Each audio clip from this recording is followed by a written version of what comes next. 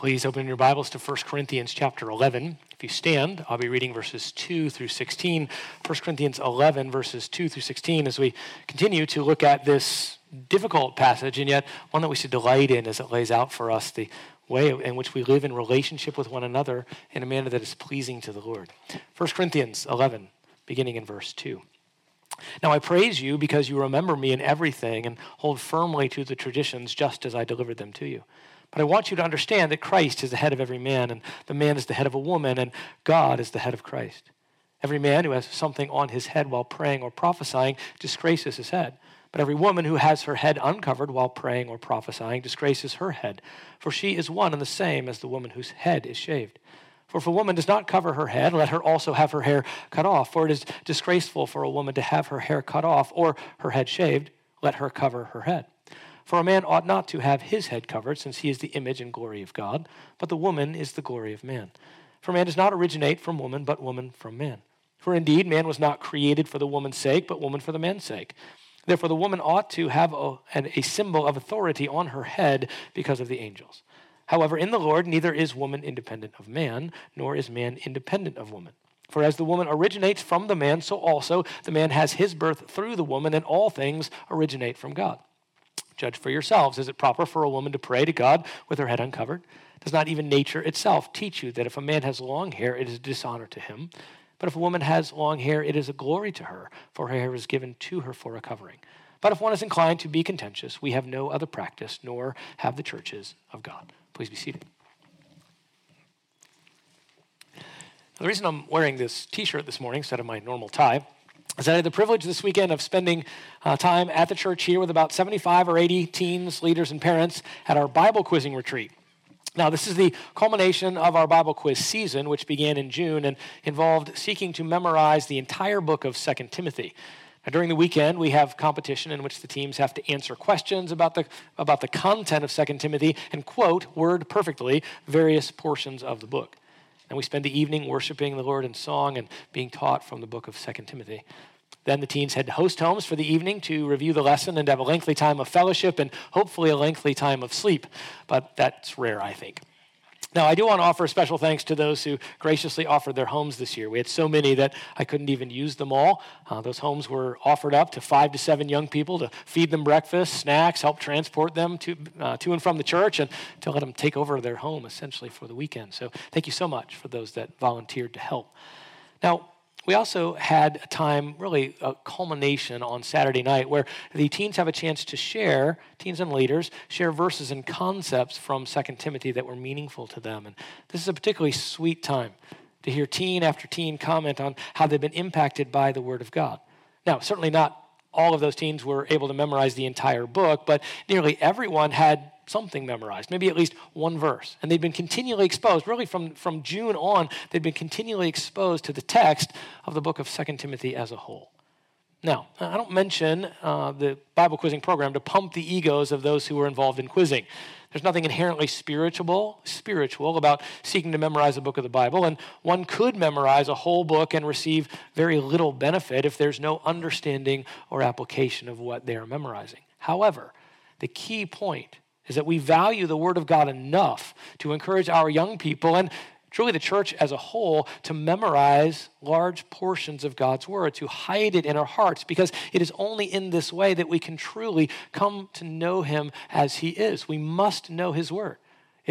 Our hearts must be full of the richness of the Word of God. We want our teens and we want each person to invest, to immerse in the Word of God, because all Scripture is inspired by God. It is profitable for teaching, for reproof, for correction, for training in righteousness, so that the man of God may be adequate, fully equipped for every good work.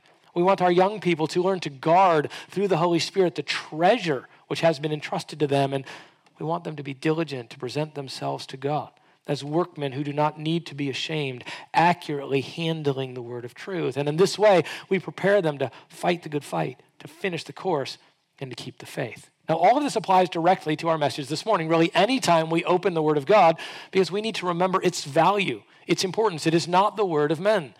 It is the inspired Word of God to us. It's authoritative. It's sufficient. It contains everything we need for life and for godliness. And really, that's what the Apostle Paul has continually reminded the Corinthians of. as he speaks of his own apostolic authority, that he's presenting to them the truths of the gospel and really the applications of the gospel in order to overcome culture and truly reflect Christ.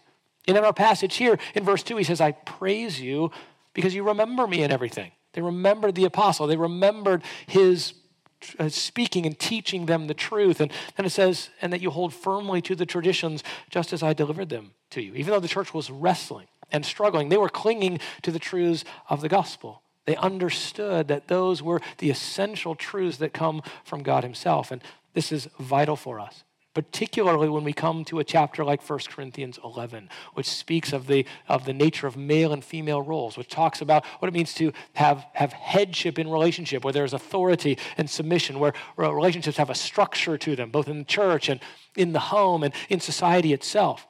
These particular passages and these roles are under intense fire from the world. They always have been, and ever increasingly so. Even the idea of what it is to be male and female, as clearly reflected in our text, tied back to the nature of men and women as they were created by God in the beginning.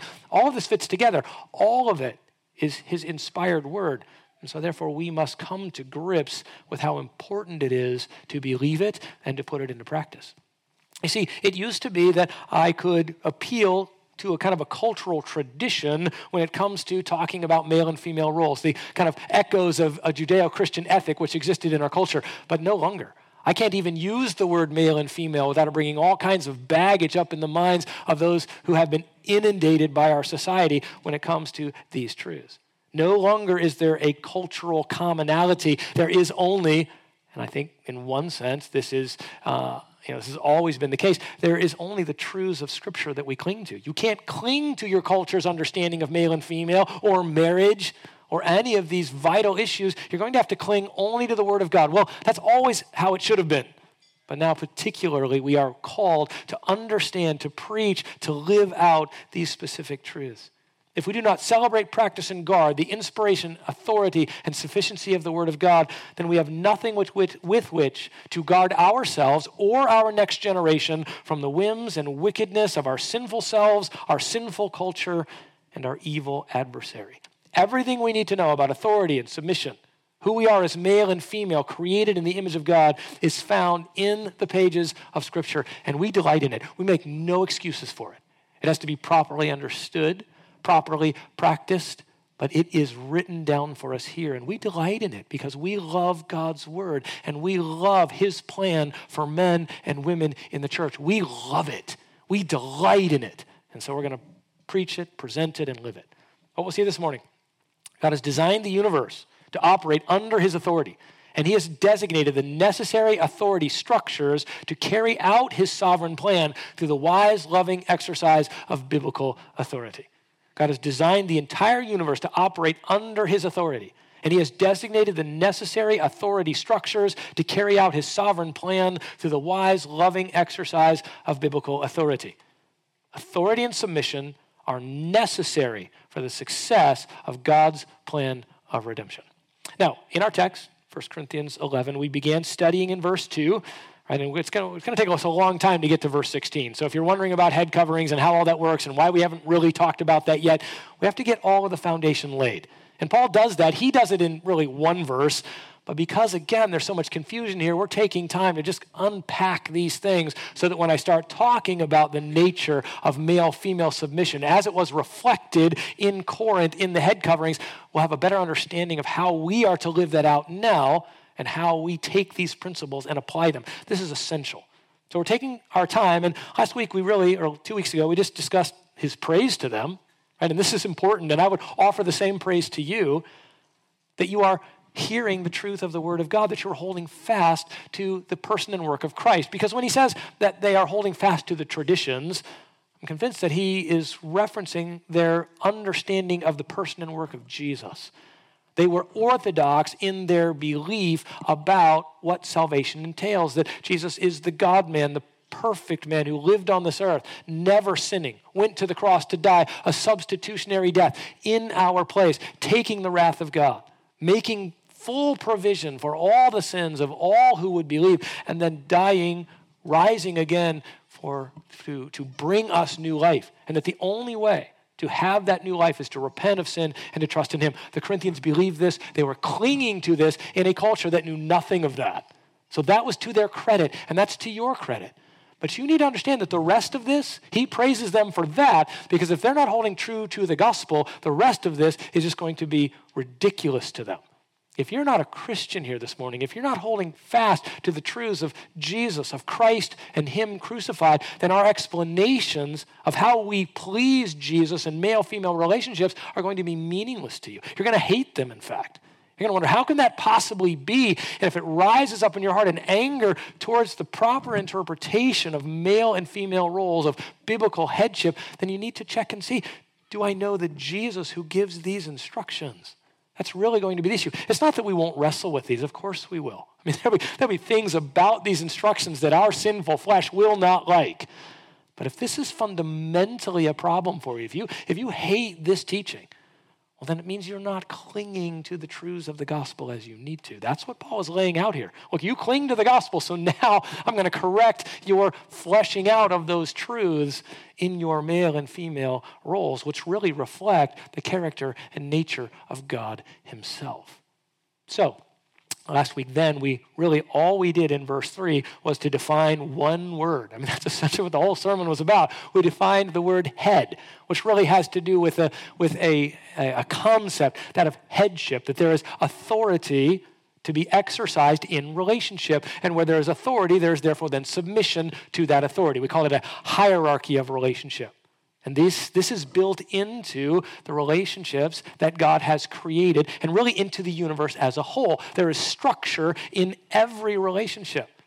And all of them involve some form of leadership and submission. So this idea of head as we defined it, and I certainly will not go back through the word study this morning, for which you can be grateful.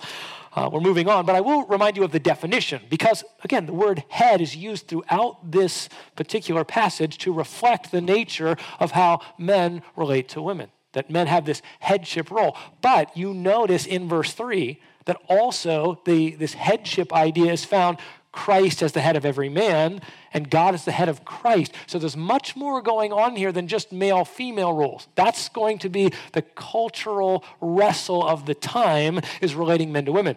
But Paul says, look, this all is bound up in God's relationship to Christ, and you, men, your relationship to Christ. All right? So Christ's relationship to God and your relationship to Christ, it's all bound together. And it's under this idea, this concept of headship, which is, to remind you, right? So the exercising headship is the position or station from which authority is to be lovingly exercised for the good of those under the authority and to the glory of God from whom the authority originates. So headship, right, to be the head of someone, that's the position or station from which authority is to be lovingly exercised for the good of those under the authority and for the glory of God from whom the authority originates. That's headship, biblically defined, and then we're going to work our way through it in the various relationships described. We just, again, began that last time. We looked at the introduction to hierarchy, authority, and submission. We began the concept of what this looks like in society, and so that's where we're going to begin this morning. We just begun to look into the nature of how God has structured his entire universe with authority and submission, with this concept of headship. It isn't only in male-female relationships. It's not just making it up for marriage. It's some invention of men who want to subjugate women. It has nothing to do with that. It's an invention of God who really reflects his own character and nature in authority and submission. So we began this last time, the nature, so this will be number 2 on your outline, the nature of hierarchy, authority, and submission by looking at society. That woven throughout society is this concept of authority and submission, a hierarchy in relationship. And it began with government and citizens. We talked about that from Romans 13. That where there is a government, you have citizens who do what? Submit. Essentially, the government operates in a headship role. They are overseeing God's authority to those who are under their care. And of course, governments often do that poorly. In fact, they always do it. They never do it perfectly. There is no godly government in that sense. And yet still, every authority that exists comes from God. That's what we looked at in Romans 13. And then the boss-employee relationship. That in work, in your career and occupation, there is a master-slave orientation, as it were. That there's someone who leads and someone who follows. And that God has designed this. Right? It is built into the fabric of getting things done that when there's a task to be accomplished, somebody leads to do it and others follow that leadership in order to get it done. This will be true into the eternal state. You will be doing work for all of eternity, and you will be in an authority structure for all of eternity. It's not we get to the new heavens and new earth and woohoo, let's have a big party. We're going to go skiing all day long. Right? We see very clearly that the nations come before God in the new heavens and new earth as they're carrying out the gainful work for all of eternity that God has given them to do. So don't think that this authority structure ends with the return of Christ. In fact, he just comes to make it perfect. Right? That's the beauty of it. It doesn't end. There's nothing wrong with authority and submission. It's biblical and godly. It just has to be exercised in a godly way. So there's this boss-employee relationship, and then we talked about a teacher-student relationship. The Bible's clear. It says the teacher's not above, or the student is not above their master. Right? There's an authority relationship when it comes to those who teach, and they are to exercise authority in that teaching, and those who hear it are to respond to it. There's an authority and submission built into society. Now, new information for this morning, right? There is authority relationship in the church. Now, you guys know these things, but as I said, we're going to look at them in Scripture because you need to be reminded again for your own benefit and blessing, but also as you teach your children, as you teach our young people who are being assaulted in all of these understandings of biblical roles. We have to look at them again. In the church, there is a hierarchy. Now, today what we want to do is everyone wants to have their home church where there's nobody in charge of anything, right? Or really, if it's a home church, they're in charge. So there's one person in charge, it's them, and they don't want to come underneath anyone else. Well, the church should just be democratic. Right? Everybody's got their vote. We toss the vote in the ring, and then we decide that way. Or maybe it's just an anarchy. Everybody just kind of does whatever's right in their own eyes. That is not how God designed his church. It is to have an authority structure. Turn to Hebrews 13.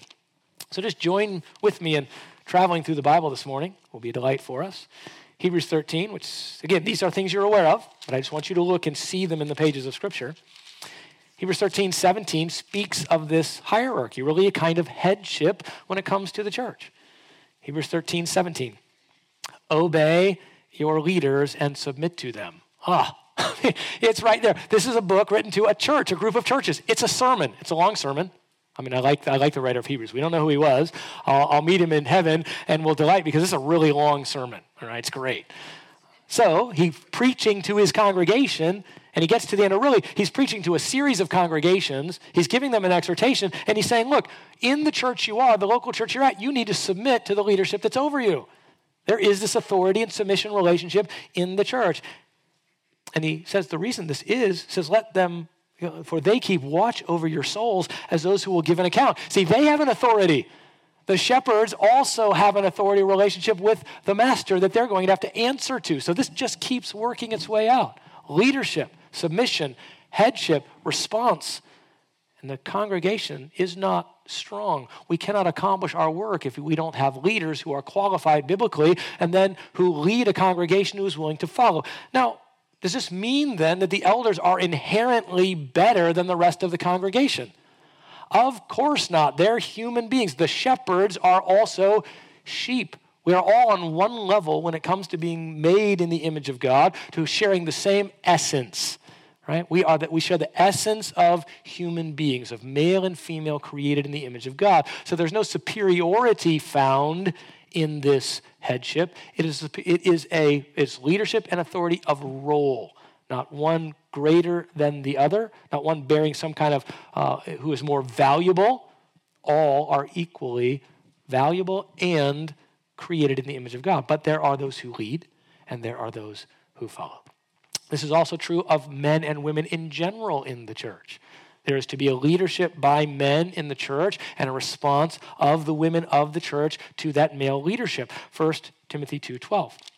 And again, remember, I'm like dipping my toe in on each of these things. They're all like sermon series, right? So if you got questions about these things, you're like, wow, what are we talking about? I mean, you'll need to follow these things up. We've taught on them in other places. Right, but here, it's very clear that there is a response in the church of women to men, and essentially women to the male leadership of the church. So 1 Timothy 2:12, Paul says, I do not allow a woman to teach or to exercise authority over a man, but to remain quiet. And he goes on to link that back to creation and the nature of how God has built male-female relationships, which we'll dig into in depth in 1 Corinthians 11. But this is very clear. God's established order in the church is that men should lead and that women should submit to that leadership as they accomplish the work and ministry that God has given to them.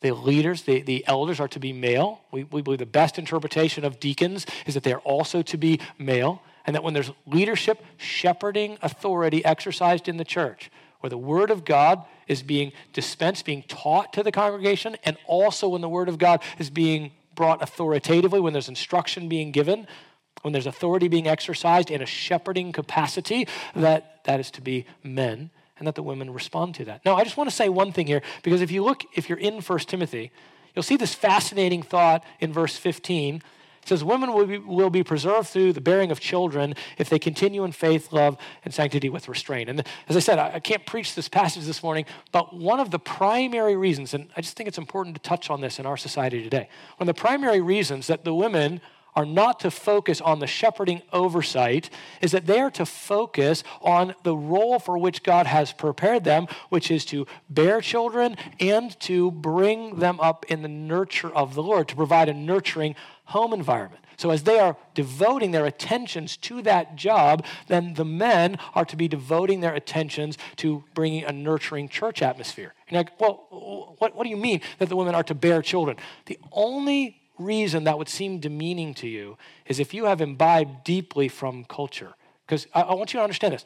Only women can bear children. So why in the world would it be demeaning to say that is the role that God has given them? It is true that not all women can bear children. I understand that. And not that all women actually get married. God has a place and a plan for singleness. All of these things. But in general, women were designed and built by God to be the ones who bear children. And so that is their role, primary role in the church, to bear the children and then to nurture in the household. And that's exactly what verse 15 says.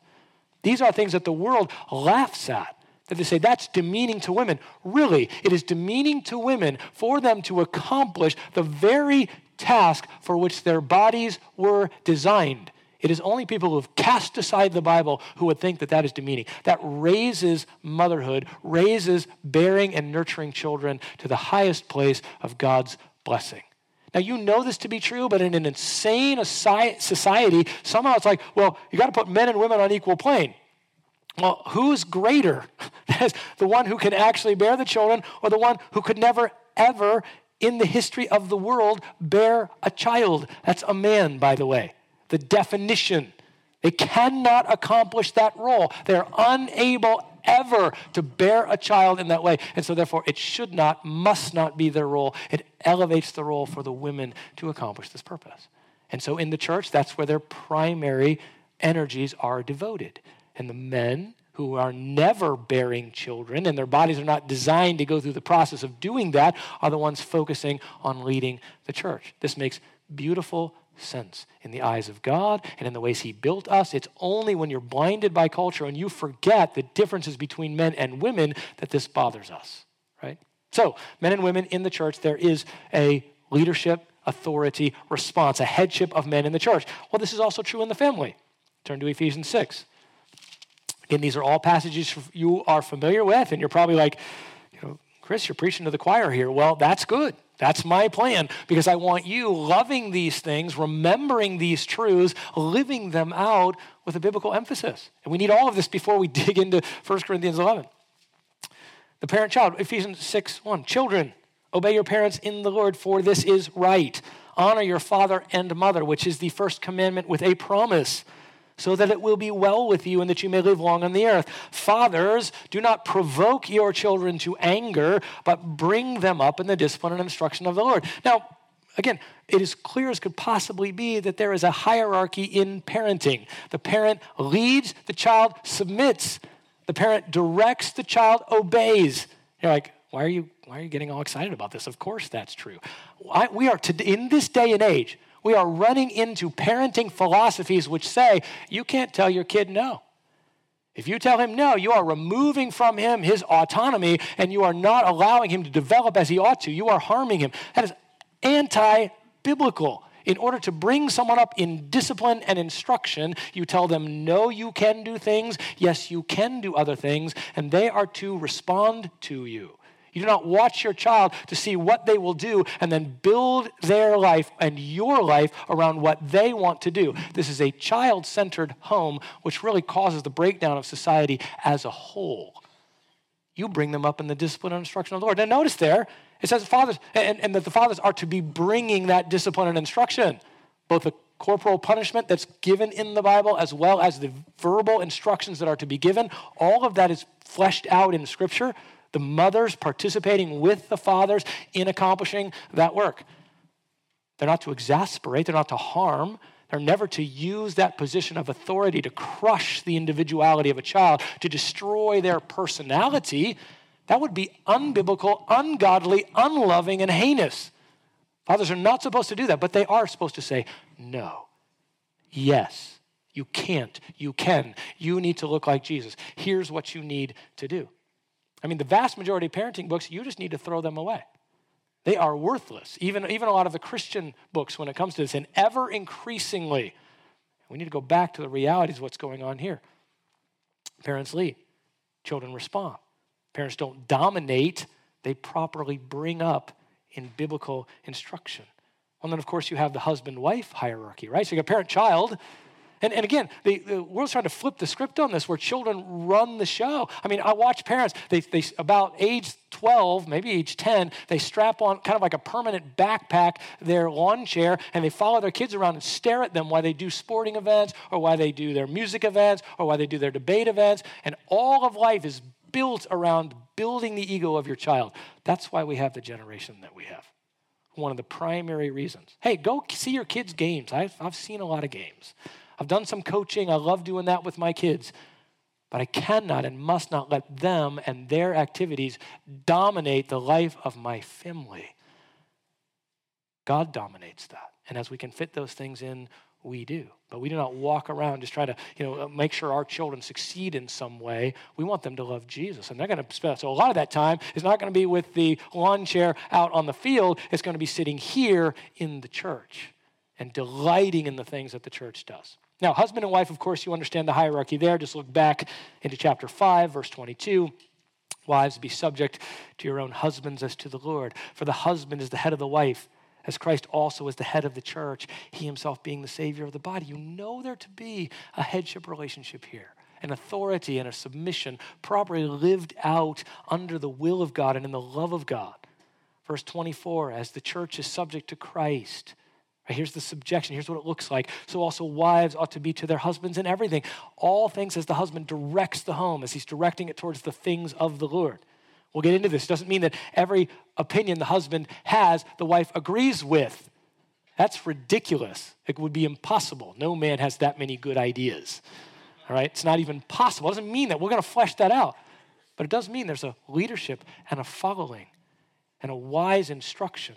And of course, all this is done, verse 25. Husbands, love your wives, just as Christ also loved the church and gave himself up for her. We're not talking about the headship and submission, a Doug Wilson style these days. And I use the name on purpose. If you're not aware of that, you might do a little research this week. Because by the way, men, I'm coming for you next week. We're going to begin with Christ is the head of every man. I think that's specific to men. And so I'm coming for you. The Bible's coming for you. You want to have a wife that submits to you? You'd better submit to Christ. And you need to know what that looks like. And it doesn't mean forcing your wife to walk around in the home, waiting for her cell phone, for you to call her. It doesn't mean if she doesn't do the dishes, we do church discipline. That's from Doug Wilson. So just that it doesn't mean that. And yet there's a strong understanding of a biblical headship and response that we need to learn, not the twisted perversions of it that are out there, both on the side where there is no headship in marriage and on the side where there's this dominating, harmful headship where the man just thinks he's got the right to do whatever he wants and that his ideas are always right and that everybody just does what he wants. That's a travesty. That's evil. But it doesn't mean that we undo headship and submission. They're vital.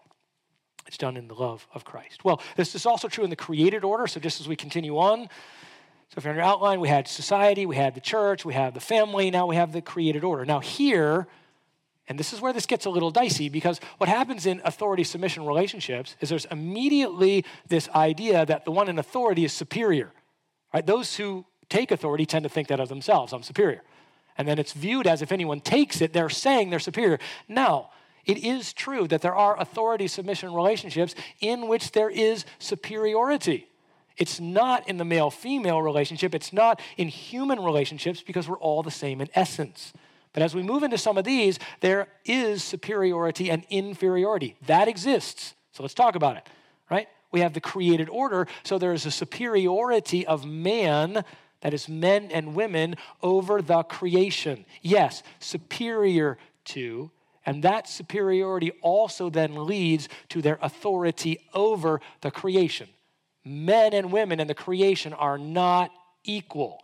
Turn to Genesis chapter 1. This is so clear, and yet our society has totally abandoned this. Somehow in this evolutionary mindset, creation has become equal to, that is, all other created beings, and the earth itself has become equal to or greater than human beings. Mother Nature now dictates to humans how they are to act. This is a travesty. There's no such thing.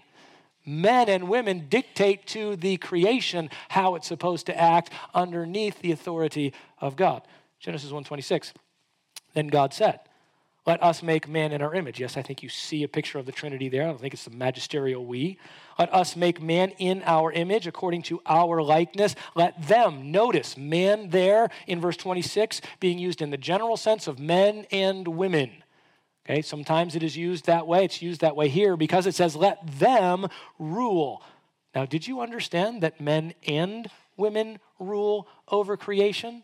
Not just men, because they are created equally in the image of God. They partner together in that role to rule the creation, men and women. So it's not like men stand up and say, "We rule creation, we rule you," and then women, you get, men and women rule the creation together because they are equally created in the image of God. But not one other part of creation is in the image of God directly in this way. Nothing. No animals, no mountains or hills or nothing. There's nothing else in the universe that is created with the uniqueness of male and female created in the image of God.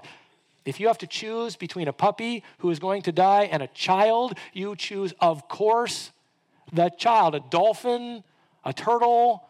I don't mean to be demeaning, but this stuff gets crazy.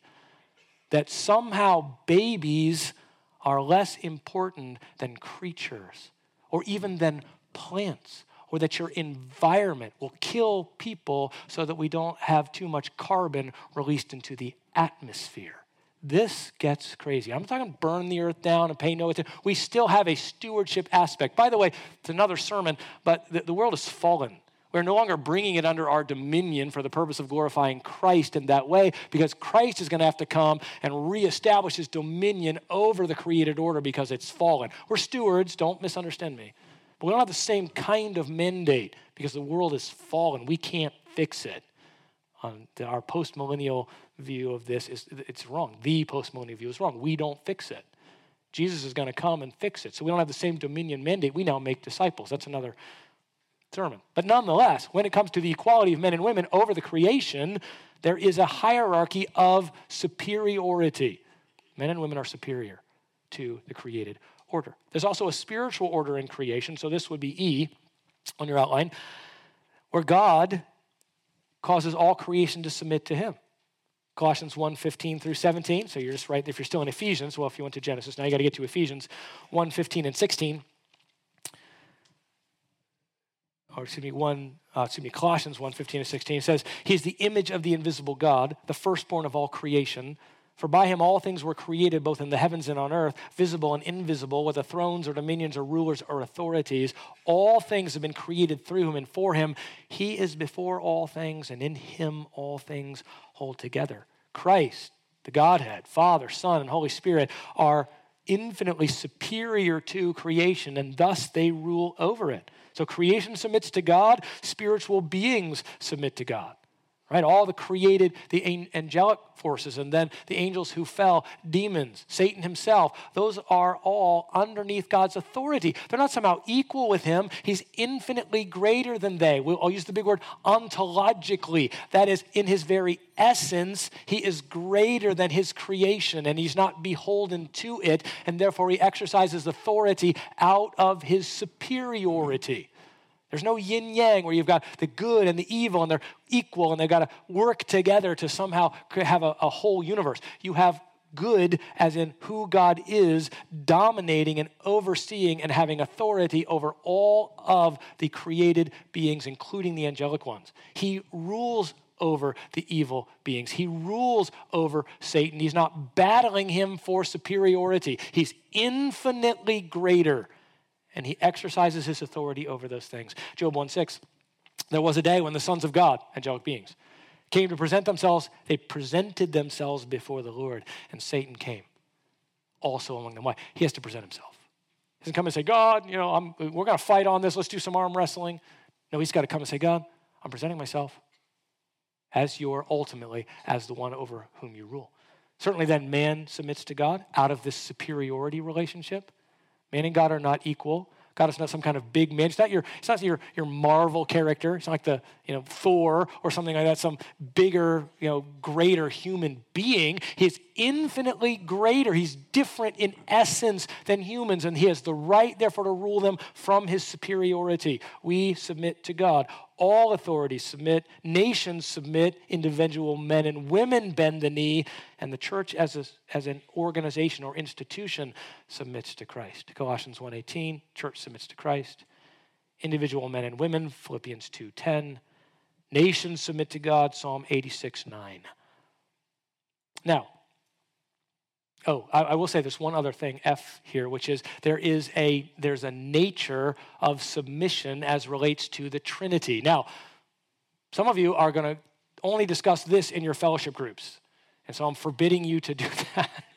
Why? Because I'm going to spend, after I go after the men, and then I go after in relating to Christ, and then after the men in relationship to women, and the women in relationship to men, then I'm going to talk about this issue of God being the head of Christ. We'll get there. All right. However, it is clear, the clarity of this, there is no question that the Son, the incarnate Son, submits to the Father. There is a submission relationship there, most certainly. We saw it in our text in 1 Corinthians 11, where God is the head of Christ, and then 1 Corinthians 15:28, when all things are subjected to him, that's God the Father, then the Son, God the Son himself, also will be subjected to the one who subjected all things to him so that God may be all in all. We're going to flesh that out. What does that mean? That at least, or certainly in the incarnation, the Son submits to God. But also there is a priority relationship even between the Spirit and the Son and the Father. John 16. But when he, the Spirit of truth, comes, he will guide you into all truth, for he, that is the Spirit, will not speak on his own initiative. Christ, the Son, the incarnate Son, did not speak on his own initiative. He spoke what? What the Father told him to speak. Fascinatingly enough, the Spirit does not speak on his own initiative. He speaks how? On what the Son says, and the Son is responding to what the Father says, so the Spirit is drawing from the Father and the Son in this priority relationship. He will speak, he will disclose to you what is to come. He will glorify me, for he will take of mine and will disclose it to you. Now, don't misunderstand. They're not three separate persons in the Trinity. They're all one essence, right? Persons, but not individual people. God does not have parts. They're not three separate wills of God, all kinds of strange things that we can get. But there is the relationship of a priority, even amongst perfect, eternal equals. They have a role, and they respond to one another in the roles of giving priority and coming underneath. This is clearly demonstrated in Scripture. Now, let me just fill in the implications. We'll end here because these implications will now be fleshed out over 3 weeks at least of first dealing with man's relationship to God, then man's relationship to women, and then God's relationship to Christ. So we're going to do those in at least 3, but here are the implications of what we've talked about so far. A, authority and submission are an indispensable element of God's eternal plan. Consider Luke 22:42. Jesus in the garden. Father, if you are willing, remove this cup from me, yet not my will, but yours be done. MacArthur says, if Christ had not submitted to the will of God, redemption for mankind would have been possible, and we would forever be doomed and lost. If individual human beings do not submit to Christ as Savior and Lord, they are still doomed and lost because they reject God's gracious provision. And if women do not submit to men, then the family and society as a whole are disrupted and destroyed. Wherever, or whether on a divine or human scale, subordination and authority are indispensable elements in God's order and plan. B, authority does not imply superiority of ability, personhood, intellect, spirituality, or value. Now, we've already said that there can be superiority exercised in an authority relationship. God is superior to us, he exercises authority. But it is not inherent in authority that it means that the person exercising the authority has greater value. That's the problem. There can be a value relationship in authority, but it is not inherent. It isn't implied that that's always the case. It has to do with the nature of the beings who are exercising the authority. In the Trinity, is there a difference in being between Father, Son, and Spirit? No, but they can have an authority relationship. Among human beings, is there any difference in our essence? No, but we can have an authority-submission relationship, which doesn't imply that the person exercising authority is somehow better or greater or more valuable. This is huge. Men and women are made in the image of God. God made them, so he exercises his superiority. They exercise his role relationship, not out of superiority, but out of his command. God is superior in essence and being.